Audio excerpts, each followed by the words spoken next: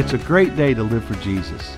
This is the In the Word podcast with Pastor Mike Grover, a chapter-by-chapter devotional journey through the New Testament, where we will browse the background, discover the doctrine, and practice the principles of God's Word for us today. We're in the Word this morning in John chapter number 6. You ever feel in your life that who you are or what you have is just ridiculously inadequate for what God wants to do with your life? Maybe you have this sense that God is leading you to do something, or maybe it's just a desire that you have and you'd want to kind of step out into this new vista, this new frontier of serving the Lord. But who you are, your experience, your personality, your giftedness, and what you have, your possessions, your time, just feels entirely inadequate for that. And so you just give up on it. You just turn away from it.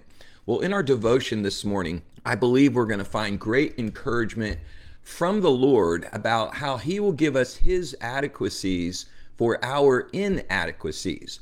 Over in John chapter 6, I'm going to begin reading in verse number 1. It says, "After these things, Jesus went over the Sea of Galilee, which is the Sea of Tiberias. And a great multitude followed him because they saw his miracles, which he did on them that were diseased. And Jesus went up into a mountain, a high elevated place, and there he sat with his disciples. And the Passover, a feast of the Jews, was near. When Jesus then lifted up his eyes, and he saw a great company come to him, he said to Philip, 'Where shall we buy bread that these may eat?' And this he said to prove him, for he himself knew what he would do. Philip answered him, 200 pennyworth, 200 denarii of bread is not sufficient for them, that every one of them may take a little. One of his disciples, Andrew, Simon Peter's brother, said to him, 'There's a boy here, and he has 5 barley loaves and 2 small fishes, but what are they among so many?' And Jesus said, 'Make the men sit down.' Now there was much grass in the place, so the men sat down in number about 5,000. And Jesus took the loaves, and when he had given thanks, he distributed to the disciples, and the disciples to them that were sat down, and likewise of the fishes as much as they would. And when they were filled, he said to his disciples, 'Gather up the fragments that remain, that nothing be lost.' Therefore they gathered them together and filled 12 baskets with the fragments of the 5 barley loaves, which remained over and above to them that had eaten. Then those men, when they had seen the miracles that Jesus did, said, 'This is of a truth that prophet that should come into the world.'" So Jesus here crosses over the Sea of Galilee to the other side, and it says he came to a mountain or a raised area. That would be an area we would know today as the Golan Heights. And it's right across the Sea of Galilee. It's a very elevated area right there on the border of Syria. And so he comes to this place. There's these great multitudes following him, and he does this miracle of the feeding of the 5,000. Now it says here there was 5,000 men, and over in Matthew's gospel it says beside women and children. So it's been estimated there could have been 10 to 20,000 people here, because the word used for 5,000 men is the word just for man or masculine. Some have surmised that maybe it was just men. It's kind of like a men's retreat, but that doesn't seem plausible in the narrative. But it's interesting because this miracle of feeding the 5,000 is included in all 4 of the Gospels. And the only other event that's included in all 4 Gospels is the resurrection of Jesus Christ himself. So this is a miracle that is of pretty important note, that it is mentioned in all 4 of the Gospels. And, as much as it's a miracle of feeding the 5,000, so that they would believe in Jesus. And by the way, they did, because down in verse 14, it says, "Of a truth, he's the prophet that should come into the world." So this miracle produced faith in these people, which was the goal in the first place, right? Because in John 20:31, it tells us that's the reason for the Gospel of John. It says, "But these are written that you might believe that Jesus is the Christ, and that believing you might have life through his name." So this miracle takes place. Faith enters into these hearts, which is the expectation of what John's gospel is all about. But you know what? As much as it's about bringing people to faith in Christ, it's really also a teaching moment of faith for Philip and the other followers of Jesus Christ. Because it says here in verse 6, he says to Philip, "Where shall we buy bread that these may eat?" At the end of verse 5. But then it says this in verse 6. This he said to prove him, because it says, "For he himself knew what he would do." Now that's an interesting truth. Jesus knew exactly what he was about to do. And by the way, Jesus always knows what he's about to do. But he was taking this moment of his, let's say, his sovereign work to do a very, very meaningful work in the life of Philip as well. It says he wanted to prove him. He wanted to test him. Now, God never uses sin to test us, because we're told over in James chapter 1, "Let no man say when he's tempted that he's tempted of God, for God cannot be tempted of evil, neither does he tempt any man." So James tells us that God never uses sin to tempt us, but in the sense of trying our faith.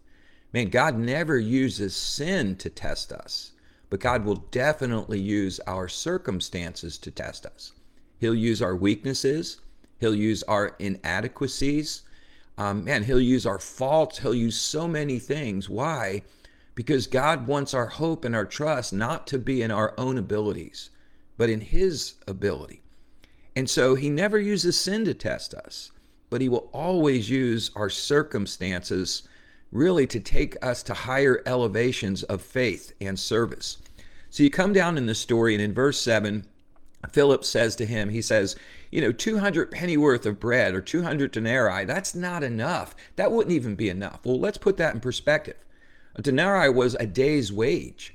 So what he's saying, it would take over a half a year's salary to be able to feed this many people. And yet we're out here and we don't have anything. And so that's a pretty remarkable obstacle that needs to be overcome here.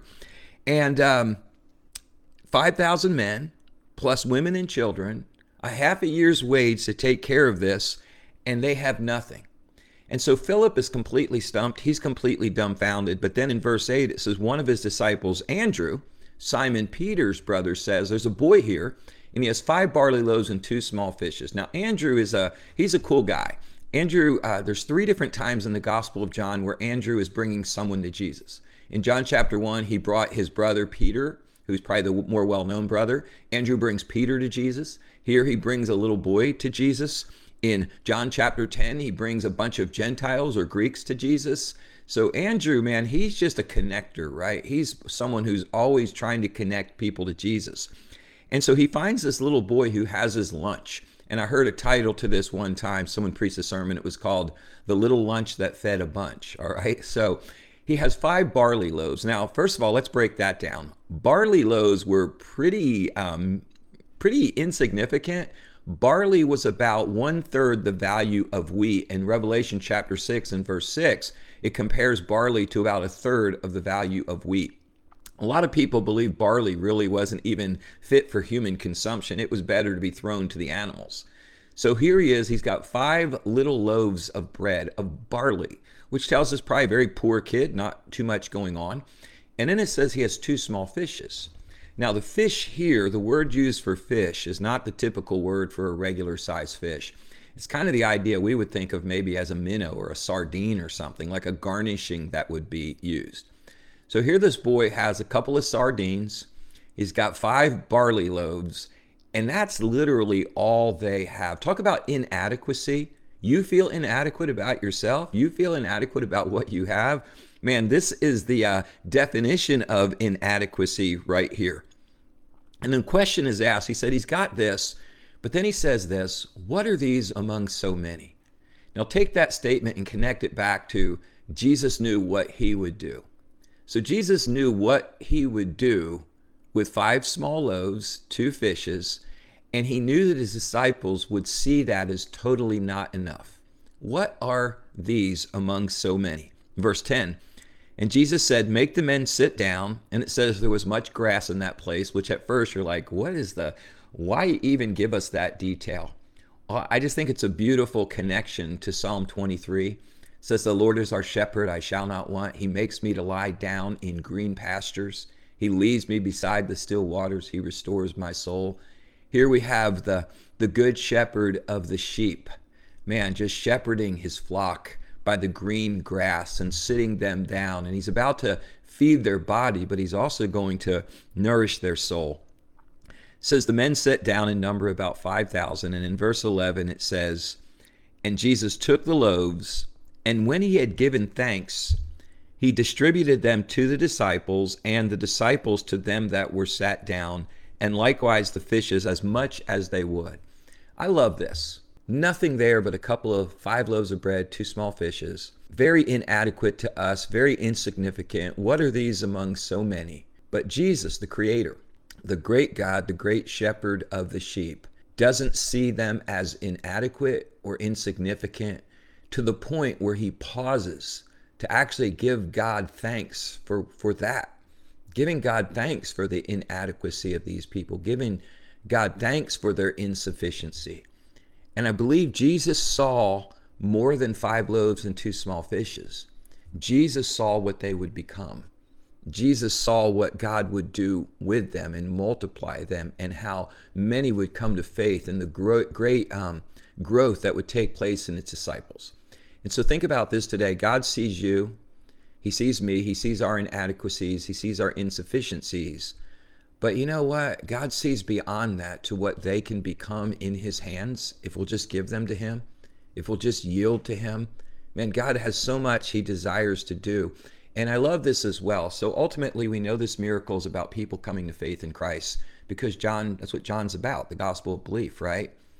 But when he does it, he could have went one step further in this miracle, and he could have miraculously multiplied this and literally made it appear with the snap of a finger right there where everyone was sitting on a plate, right?